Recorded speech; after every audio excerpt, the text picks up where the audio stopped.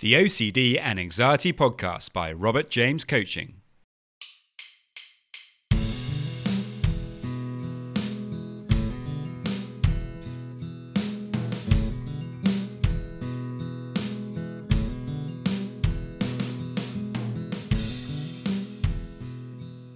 Hello and welcome to the OCD and Anxiety Podcast, where we explore how to have a more positive relationship with anxiety disorders, taking back control so that you can start living the life you choose and not the one chosen by your fears.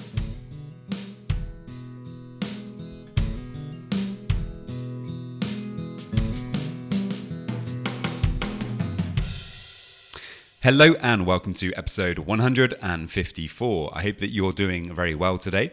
If you do happen to be struggling with OCD or anxiety, you can actually get a free session with me. To get that, all you need to do is to head over to my website, www.robertjamescoaching.com, and there you can leave me a message and we can arrange the free session. In today's podcast, I interview the amazing Ségolène, or Sego for short. Sego is a performer, a voice and language coach, and energy therapist. She's taken what she's learned from wellness, coaching, and performance to help fuel expression, release stress and stagnant emotions, and to bring creatives of all realms to find their voice in life and in art. I think you'll find it's a really interesting conversation. We spend quite a bit of time on how to manage anxiety in stressful situations. Obviously, with Sego being a performer in various different disciplines, she has a lot of experience of managing anxiety under stress, and so she shares a lot of tips for how to do that, how to remain calm, for example, when you're doing presentations or public speaking.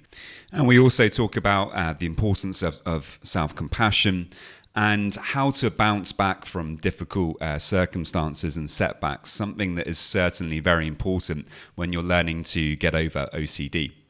I really hope that you find it a helpful conversation. And if you'd like to find out more about Sego, you can find her on Instagram at the Artful Athlete, or you can check out her website, again, the artfulathlete.co.uk. She also has a podcast, which, and you may have guessed, is entitled The Artful Athlete. So there we go, guys. I really hope that you find it helpful. And as always, if you have any questions, then do please let me know. Many thanks.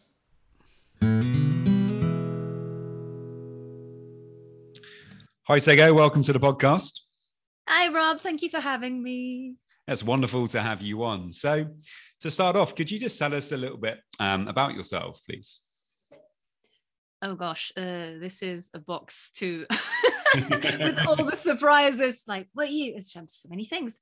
I am a voice, breath, and language coach. I help people open up vocally so that they can find balance in life and in art.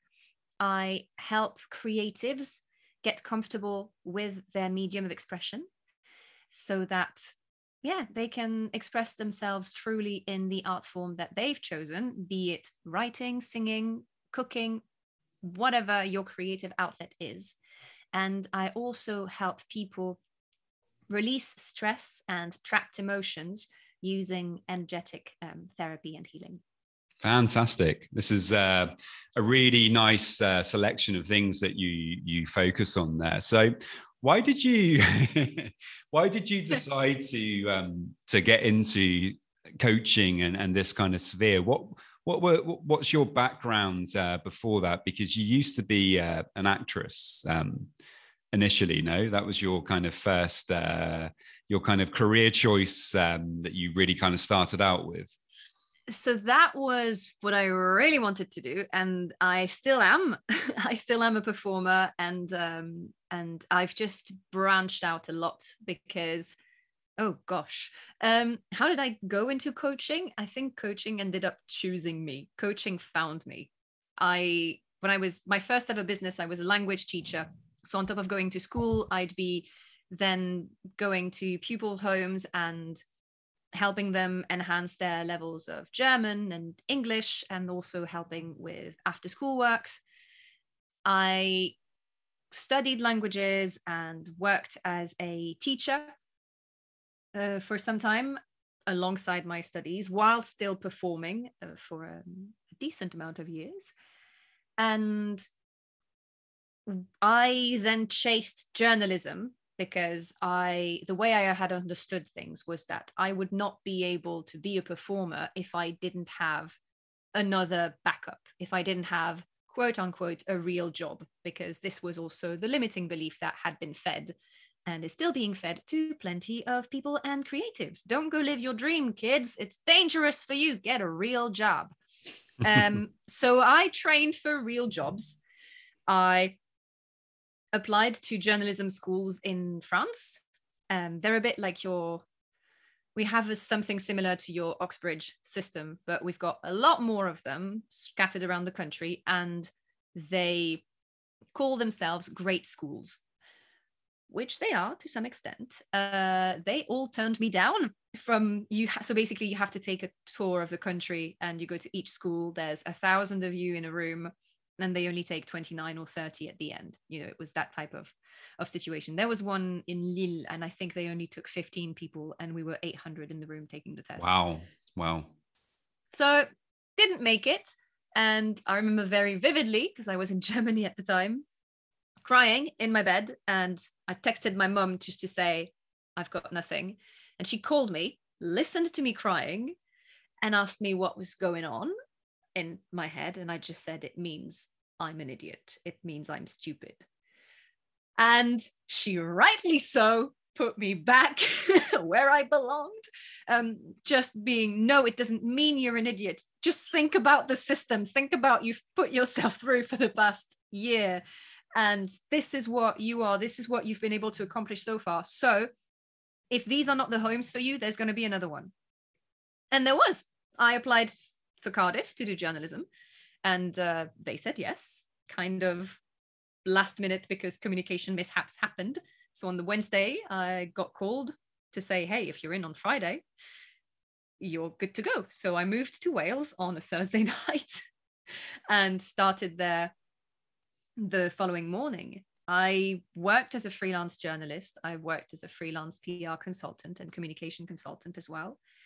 And one thing leading to the next, I landed in London in a drama school that I had always eventually dreamed of going to.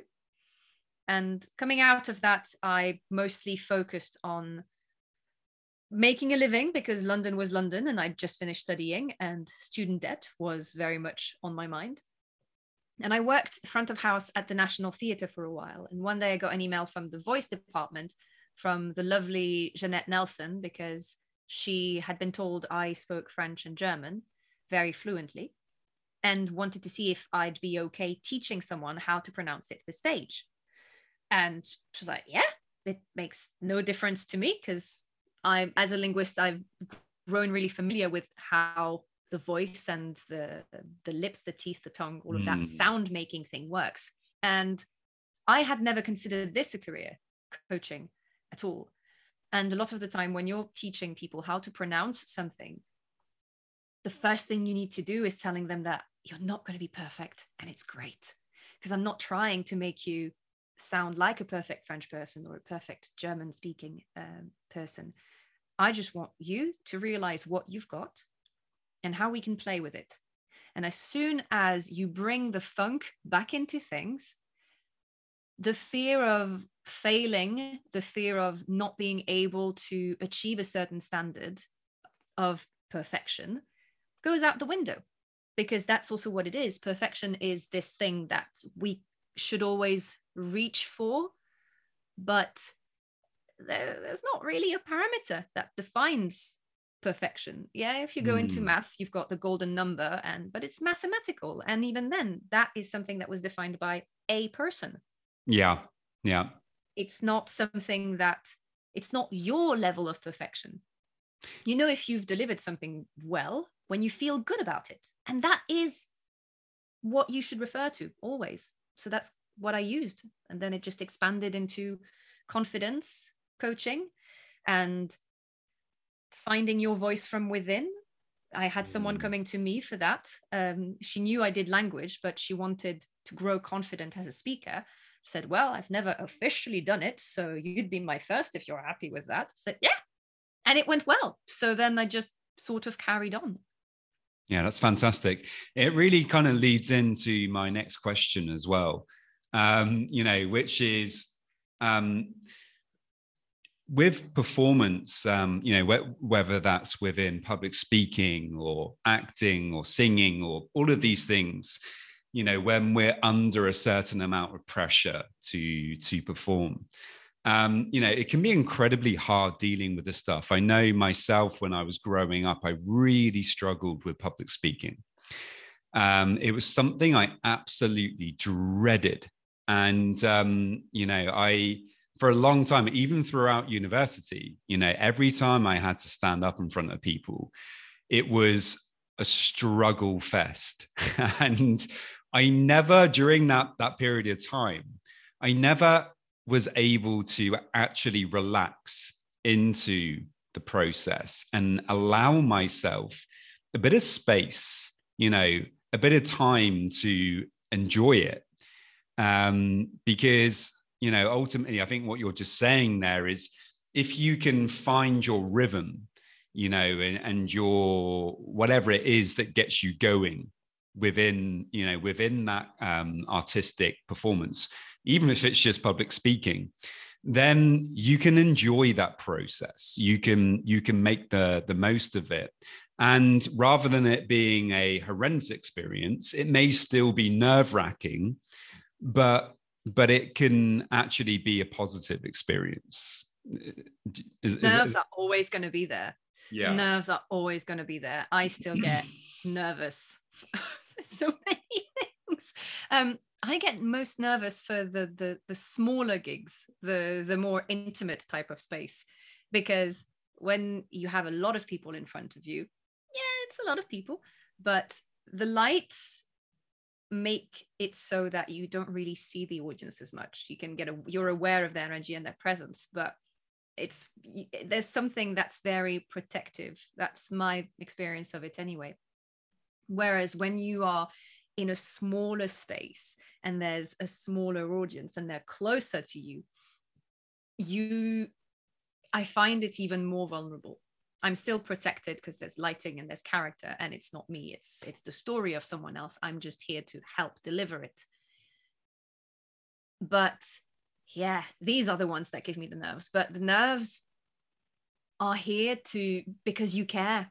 That's the thing. If you're getting nervous about something, it means you care. If one day I stop being nervous, I will have a strong word with. I will need to have a strong word with myself, just because it's something you can tap into, because it's like a congealed ball of energy that's roughly around your solar plexus area or in the pit of your stomach. And so when you're projecting vocally, you're using your core a lot in order to support the voice, so that you're not, going voiceless after a few minutes. Because when you inhale, your breath comes in, diaphragm comes down, and your air column goes all the way down, really to the end of your torso. So it travels around that stomach area. So being able to remember that I am in charge, so I'm the one that controls the fuel that comes in. So my breath and air comes in past the nose and all the way down. I'm using it to send an anchor, or to just, I'm a very visual person. I think being able to imagine what goes on in your body with colors and objects is something that can really help you push through. So if you imagine you have a ball of energy where that tension is, you're like, okay, and when I'm going to inhale, I'm going to fuel it. I'm going to make that ball get bigger. And on my exhale, whether it's just air coming out or whether it's words coming out, I demand that this little fizzy thing releases that energy into my words, because then your voice is connecting and you can easily reach to people. The more you get comfortable with that, the easier it is for you to then grab people's attention. And then it's matter of tweaking a couple of things here and there on a physical level. So making sure you have a decent amount of eye contact without being scary or invasive, getting comfortable with your body. It's just coming back to the body, because anxiety in performance is because you're trapped in your head. So if you leave the head and come into your shoulder, see how the shoulder feels. Come into your opposite hip. How does that hip feel? Go into your feet. They're literally your roots, and you've got your toes. Wiggle them in your shoes, or push them. Literally press your toes lightly into the floor. And because you're thinking about that, you're not thinking about the words coming out. And you're telling the mind to, you're shutting it off. You're shutting it off. You're leaving the abstract and coming into the physical realm. And that's what people need to do and have forgotten to do so much. We were talking before this interview about social media and screens and stuff. This is a massively contributing factor. We're losing the connection to ourselves. And then when it comes to public speaking and performance, because we're so used to not be in front of people and we're struggling to connect. And even pre-screens, if you have performance anxiety or public speaking anxiety, it's because you're thinking too much about what the other person is going to say. But it's you presenting. You're in charge. It's a great moment. You're the boss. As long as you bring fun back in, make it fun for you. Make it fun for you. If you're having fun, you're going to contaminate someone with that joy. And that's the one thing that I really want people to remember. If you bring your funk, people will tag along. If you're focusing too much on the structure, or like, my voice, I don't like it, you're just being yourself. You're sharing a bit of you. It's something that's both really intimate and very generous at the same time. It's an opportunity to share your energy. Absolutely. So no, it's fantastic advice. First. It's really good advice. Yeah, I 100% agree. And I wish I'd kind of had that advice more when I was younger. Unfortunately, that information about that kind of thing, 10, 15 years ago, there wasn't as much out there. Mindfulness was still becoming a thing. And it wasn't really, that information wasn't available. So grounding yourself in, and like anchoring yourself in the present, trying to connect with the body, enjoying the process, connecting with people. Great. They're all fantastic ideas. And I know for a fact that they work. What about beforehand? Because in my experience, often it's the kind of beforehand, that is the worst time. When you really get onto the stage and you're doing whatever you need to do, oftentimes after the first kind of minute or so, you can kind of calm down a little bit sometimes. But it's before, and we can, if we're not careful, we can really wind ourselves up. What can we do beforehand to try and help us, do you think, in that situation? This is connected, so bear with me on this. There's a book that came out, I believe it was in 2020, before World Ending. And it's a photographer who was backstage for loads of different performances across London and the UK. And he just took pictures of actors in the wings, of what they were doing before coming on stage. And it's wonderful, because in these pictures, I saw what I've seen for years in the wings, people just taking a moment for themselves to tune in to the task at hand, to tune in to the energy in the room, tune in to the voice of the characters, because you haven't, even when you're preparing a speech outside of the acting realm, you have taken time and energy. You've connected to emotions in order to put them to paper, to then deliver it to someone else. So taking a moment for yourself, selfishly, to just be like, this is what I've done so far. This is what I've explored. And it's the same like in character studies. You start off with your idea of the character, your first read. And by the end of the process, when you're ready to go on stage, you've actually met a real person. You yourself have gone on a journey and made a friend or an enemy, or just someone you're like, oh, okay, I see you. And that's it.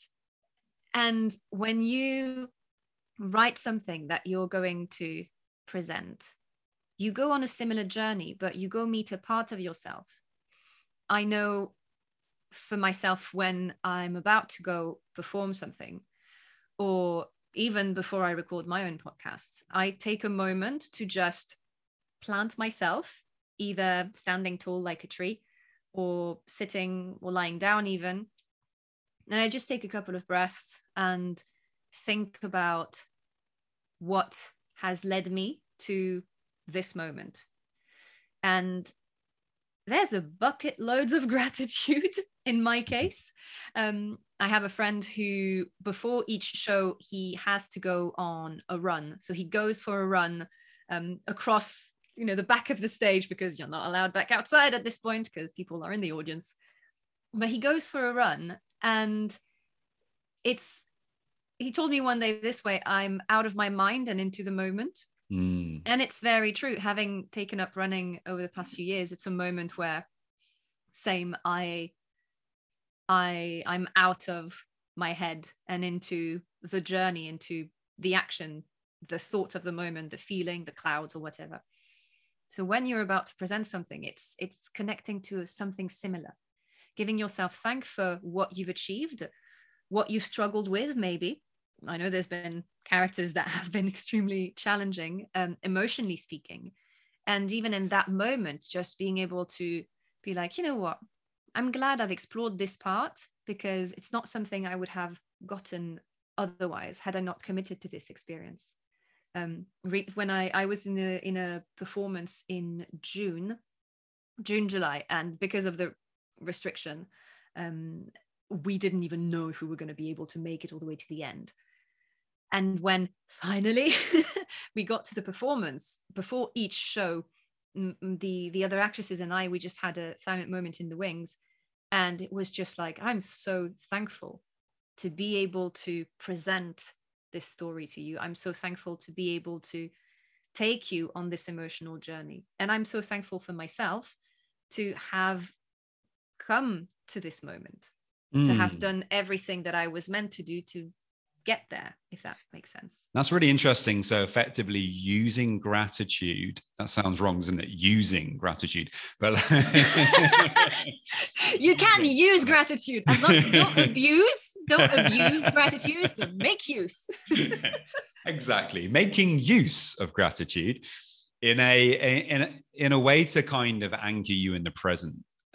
Is something that actually I encourage people to do when they're really struggling anyway with, mental ruminations, because if we try to push away those ruminations or we get angry with them, it generally just makes them worse. However, if we can actually allow and even say thank you to the rumination, we begin to change the experience of it, and of course it becomes a lot easier to accept. And you're absolutely spot on, because the more that we can be in the present during that lead up stage, the better off we're going to be. Like, I really liked what you were saying about trying to tune into the audience, like beforehand, and try to just, get, if there's jokes being made in by other people who are speaking beforehand, or, during a theatre performance or whatever, tune into that. So you're in that energy already. So when you come onto the stage, you're ready to go. So yeah, I completely agree with everything you said. Because each people are different. And when they're in groups, you've got very different vibes. If you walk into a restaurant, if you go from one restaurant to another within the same evening, you won't have the same energy. You won't have the same vibe. It's the same when an audience comes in, be it for a theatrical purpose, entertainment purpose, or something else like a conference. Maybe it's early in the morning. Maybe people are sleepy. Maybe, you can hear people whispering. Maybe people are being loud. Listen, just literally closing your eyes for a second. And it's an exercise I make a lot of people do, because you can't be a good speaker if you're not a good listener. you can't be a good speaker if you're not a good listener. And hearing and listening are two very different beasts.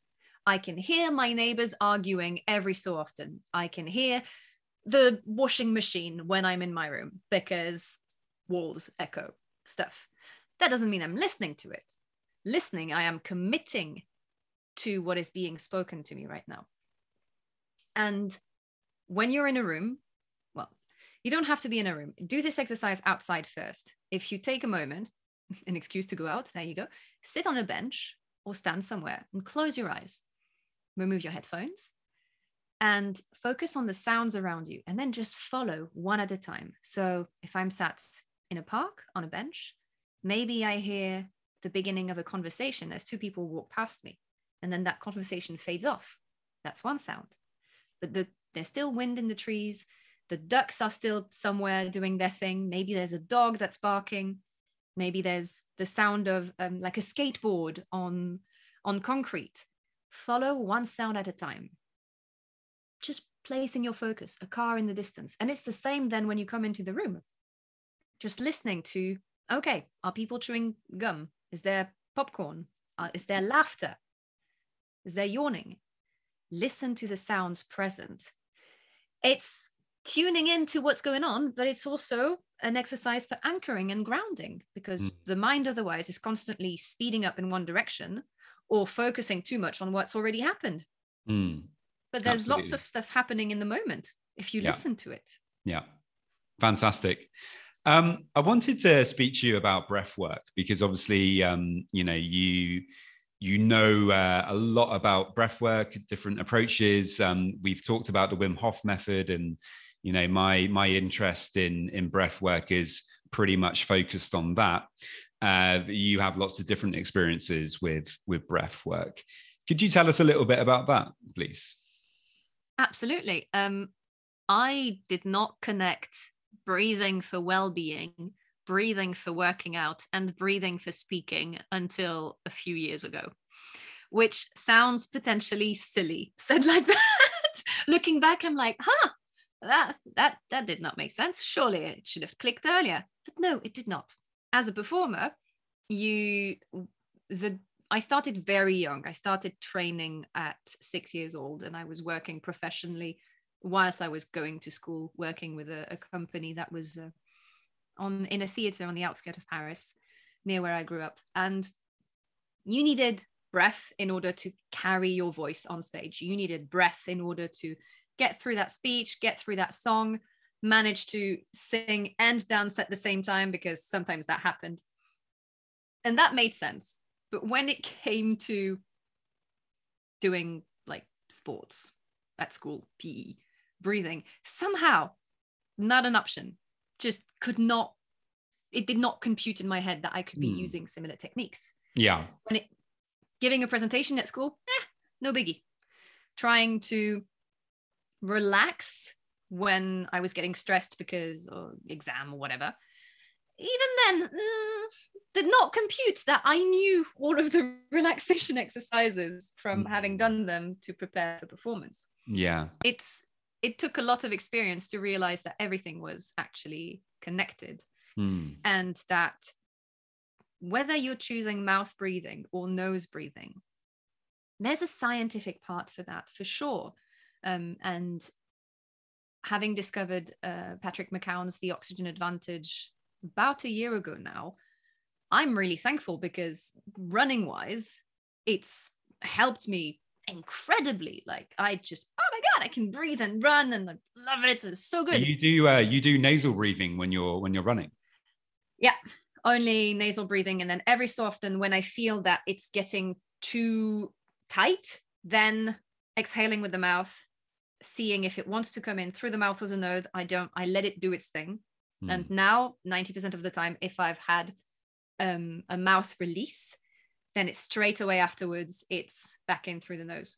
Okay. So it's interesting, because with breath, you have so many different routes. And on social media, there's always someone telling you should only do mouth breathing for this and only doing nose breathing for that. And I love it. And at the same time, I hate it, because it really depends on your body, your instrument, what level you're at. Because somebody who's I do not know the word in English. Oh, English failing. BPCO, meaning you're not getting as much oxygen in, then mouth breathing and nose breathing could both be problematic, because it's not necessarily a breath issue, more a opening issue. And in that case, you need to work on that first. I discovered Wim Hof after my burnout. In 2018, I signed up to the event because the place that was hosting the event had a slide to go from the first floor to the ground floor, and that's literally. I mean, why else would you want to go to a Wim Hof event? It was. I mean, the place looked nice, but it had a slide. Yeah. that was just, you're going to be in a ton of ice. Yeah, sure. I'll go do that. That's fine. It's got a slide. I'm okay with it. And I've used cold water and cold exposure over the years for health reasons. So I just thought, oh, it's going to be pushing it one step further. Great. And we did 45 minutes of breath work beforehand, and then got into the ice bath, and Wim Hof person had a very loud beaming voice and was right behind me and was just saying, exhale, exhale, every time people were freaking out, right, being in the ice. It was weird. It was weird. Yeah, I found the video on my phone. I found the video on my phone the other day. I was just like, yeah, but that's true, because people were freezing up, and then when you freeze, you try to inhale more than you exhale. So because we were a very big group, it was just like reminding people to breathe out, because especially same if you have anxiety or panic attacks, you're constantly inhaling. Well, you have this thing, cold shock, where you literally, it's your body's natural reaction to that situation is to start hyperventilating. And and taking control of the breath in that extreme situation is part of the process of regaining control under duress or under panic. Is something that can actually be really, really helpful. But if people aren't supported through the process enough, it can actually backfire and absolutely and be a problem instead. Absolutely. I realized on that day that what I thought I knew about breath, I just knew nothing. I just felt like I knew nothing, because long story short, had an accident when I was younger, and in the process I got punched in the plexus. And since that time, I'd be getting quite regularly a breathing spasm. So the way it would kind of manifest itself is I'd inhale, but then the diaphragm would get stuck, and I'm trapped between exhaling and inhaling and just can't do anything, but had to manually press on the diaphragm each time to make it relax. And after that event, I didn't get, and I went into cold showers almost instantly after that, thinking, okay, there's something in there, and reading into Wim Hof and practicing the bow breathing and everything. And it made me have these spasms for a few months. And I was just like, I gotta learn a lot. And went digging. I did a lot of work with Richie Norton, even though I really enjoyed his book. Richie Bostock. I've got his book right behind me, so I totally cheated. Excellent book called Exhale, which he released last year, if I'm not mistaken. Okay. And then started combining these type of breathworks with my own performance practice. And I was training in calisthenics at the time, so then used some of these exercises in intense positions, like your hollow hold or your planks, even on the rings, then keeping my motto of, when it comes to speech, one thought, one breath, one movement, one breath, which is something that yogis already do. So then when I fell into yoga, I felt right at home. Yeah. Because you just need to see what you need the most at the moment and play around with things. And in helping people release emotions and release stress, going back to the breath is something that can feel both, that can seem incredibly easy. Let's put it that way, because it is. You're just inhaling, exhaling. You do that on the daily. It just comes and goes. We store so much emotions in the body on the daily. We store so many memories. It's about connecting to that body part that feels tight and sending the air there originally. And you have that in yoga practices. And you have some people that leave, for example, hip release sessions in tears because of everything that was built up in there. And it's interesting because hips, from an energetic point of view, the hips can be seen as the seat. So where the brethren, where the brotherhood, where the sisterhood, where everything is connected, it's the root of yourself, your being. And when we try to move, let's rephrase this. When we're not sure in which direction we're meant to go, or we're hesitating between two things and we feel kind of trapped, locked, you get trapped, you get tension in the hips, which is basically your mental vision of, I can't move, I'm paralyzed. And you're still going out doing your food shopping or going on a walk or whatever. But there is this tension that will lock itself exactly there. A lot of people who have fears of, not having enough, fear of losing money, fear of losing someone, of just this fear of lack. The lower back is where it's going to manifest itself the most. People with a lot of lower back pain and, go to physios and stuff. Yeah, no, you just need there's a bit of muscular tension. But if it's constantly coming back, what if there's something underneath? Something that then we can go investigate, energetically speaking. Absolutely, yeah. And using the breath then to evacuate that emotion in a very safe place. So allowing yourself to really go into the body to then guide whatever you're not needing right now out and fill it back in with a vision, a hope, a new belief, which then you're going to feed daily, like gratitude, like being happy that today there's a little bit of blue sky, even though it was raining. Absolutely. Yeah. I think, energy blocks and, it's, this is definitely a problem. I mean, we could spend hours talking about that, but there's definitely a lot to it. The body keeps the score, and learning these different approaches, yoga obviously being one of the obvious ones, but there's so many different practices that we can use to help us to let go of, maybe traumatic events that we're still holding on to energetically, and, exploring that and finding the option that works for you the best is definitely a Absolutely. good idea. Yeah. If you're working through something, one thing I will say, as a language person, watch the words, watch the thoughts, watch the words you use when you talk about something, and watch the thoughts that come through, because these are charged energetically and emotionally speaking. But also that means that in your reptilian brain, so we're going towards a very scientific path now. Reptilian brain is your fight or flight. It's the most ancient part of your body, and it's the ones with all the programs.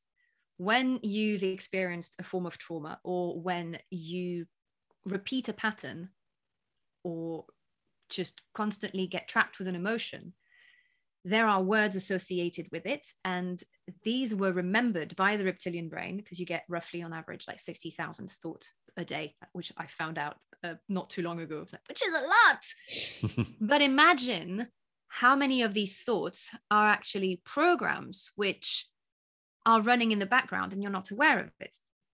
So that will fuel the anxiety or fuel the negative energy or the negative emotion the next time you see something that triggers it. And I'm using the word trigger a little bit loosely here, because you may not end up on your knees and crying and everything. It might just be something really small. And the way that your reptilian brain works to create those programs is that in that moment, you held your breath for even if it's half a second, you held your breath. And then the brain went, fight or flight. Okay, must remember in that situation, let's always think this. This is what happens. Mm. So being able to then use your own breath to release the language that you have without knowing, and there's no shame, there's no judging here. We're all human and it just happens. Okay, we're just working with it. In that moment, you, by acknowledging what's present linguistically speaking, you are also opening the door for you to release it. Absolutely, yeah. I think this is so it's so important because so many people struggle with stuff and are looking at traditional approaches for healing. Like therapy, traditional therapy, psychoanalytical approaches, and they're just not getting. They spend years in therapy, and perhaps on some level it's helpful, but in terms of really getting at the root cause of problems and some of these kind of blockages that we're talking about, it's not able to reach that reptilian part of the brain. It's not able to get down there into the nervous system. And I really think, before I was doing the Wim Hof method, like 4 years ago, I don't think I would be willing or even able to have this conversation. Now, with my experiences with the Wim Hof method, I know that when I do this breath work, there's things happening. Sometimes stuff comes up, and it's coming up from somewhere very deep. It's a very deep experience. And I often have this feeling of, energy, vibrations in the body. It's so strong. You feel it so intensely. There's a lot to it. It's certainly something that I'm really looking forward actually to exploring more in the future, because I know it's had the Wim Hof method. I just did my previous podcast was about it. I was speaking more about the cold in this episode and acceptance, but the breath work is profound as well in different ways, and it allows us to tap into the autonomic nervous system, to voluntarily influence it and have all these positive effects. And so it's a really interesting area to discuss. It very much is. It's all about vibration and the body. Okay, I'd like to ask you a little bit before we kind of finish up about bouncing back from adversity, because you've had numerous kind of challenges in your life, even some quite recently. And obviously, rather than giving in or getting frustrated, you've taken those experiences in the best possible way. And you've learned from them, and you seem to be, full of life, full of energy, and, taking on new challenges and new projects. How do you go about, bouncing back? Because I really think that when taking on a challenge, such as trying to deal with OCD and overcoming OCD, getting to a place where you manage it, unfortunately, the process involves improvements and setbacks. And it's very much like this. It's not a linear straight line of improvement. From your experiences, do you have any advice for people to deal with kind of setbacks? Oh, gosh. I think one of the things that's been the most helpful, obviously having a support system when something goes wrong, being able to have someone to talk to, even if, and then, it puts pressure potentially on the person who's listening to you. But for people who are there for other people, just remember, sometimes just being in the same room or being on the other side of the phone and just listening is so helpful. It's, in that moment, as someone who's struggling, you're not alone. This summer took a turn for me. I've had a few health issues over the past years, not few years, but like a while. I've had different things. I've been half paralyzed from the neck down. I've lost my eyesight temporarily, which was a freaky thing. We've got genetics stuff going on in my family, so I'm always quite careful with anti-inflammation stuff and making sure my fingies and my toes are always covered. But this summer it took a turn because it went to attack a part of who I am. I ended up seeing a doctor. I'd gone into for some pain in a tooth, and I thought it was just my wisdom teeth coming out, because I'd not really had any symptoms of anything else that would have made me worried. And I saw someone who forgot how to be human that day, which can happen. And only 2 people knew I was going to the dentist at that point, because they both literally tried to call me before I went into this. So I said, oh, call me back in 20 minutes, it'll be fine. I was not fine.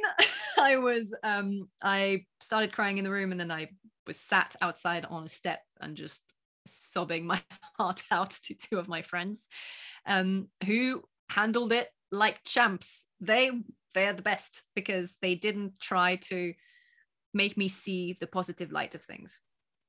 They were just there and they were listening. And I didn't get a real diagnostic for another month, where I finally went to see a specialist. Well, I went to see a specialist, and that was her first availability was a month after the event. And the person I'd seen that day was like, don't see a specialist, you will waste your money. I did not waste my money. I got a real diagnostic. I have what is called general periodontal illness. And the reason I had been in pain was because the bone in my jaw had started self-destroying, and there was basically a gap in the jaw.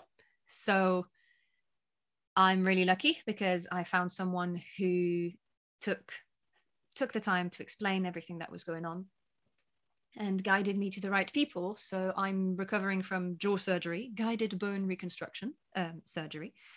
And it's funny that it should be happening, because for the past year and a bit, I've really focused on, with the people I was working with, on jaw release, on releasing tension in the jaw. So it kind of felt, this is a interesting turn of event. And I crashed in August after seeing that doctor, who basically told me I'd be losing all of my teeth within 10 years and kind of tried to blame me for poor hygiene. And I was like, I floss, I TP, I scrape my tongue every morning. I use everything, because my voice and my ability to speak it's literally who I am. It's my identity. I cannot be quiet. That's one thing my friend said when she picked me up. She was with me with the surgery. And we were on the way out, and after the surgery, I was still talking. She was messaging our group friend being like, I thought I was promised silence. And it was not happening. Then I fell asleep, so then I got silent. But I took the time to not be well. This summer, I had 2 weeks of 10 days of feeling physically really, really poorly, because he put me on the medication, which then I found out he shouldn't have given me because of my blood stuff and everything. So I was like, great, I felt like crap for 10 days. Thank you. But it was also a process. It's like mourning. It's the same when you get a bad news, when you've applied for something and you didn't get it. You had hopes and dreams and you were looking forward to something. And I feel a lot of the time, in the way that we experience sadness when there's something big going on, we don't actually take the time to mourn it. We just get sad. But sadness is a cue here to then work through it, to be like, okay, so there's a phase where you're going to feel like a slug. I spent a lot of time just lying down on the couch and playing video games. That would make me happy. That would help me feel a bit less sad. I walked some days, not every day, and that's okay. It was very much like it's a loss. Everything is a loss. It's all about loss. And especially when you get a diagnostic with something, because then there's I thought I was Ségolène, this person that, everybody wants to work with vocally, or like wants to have at a party for whatever reason. I thought I was just being me. And then all of a sudden, this feels like it gets taken away from you. You know, we were talking about labeling before this recording, and there's a lot of that, especially with illnesses of any kind, be it the mental, the physical. Taking a moment to mourn who you were means that then you get ready to welcome the new. It's very much a winter and spring type of vision. You have to have winter in order for spring to grow and for summer to come. And it's very much that as well emotionally when it comes to dealing with hardship and failure. And because I've had my fair share of failure. If you've not failed in life, wow, impressive. But also, have you missed out on some learnings?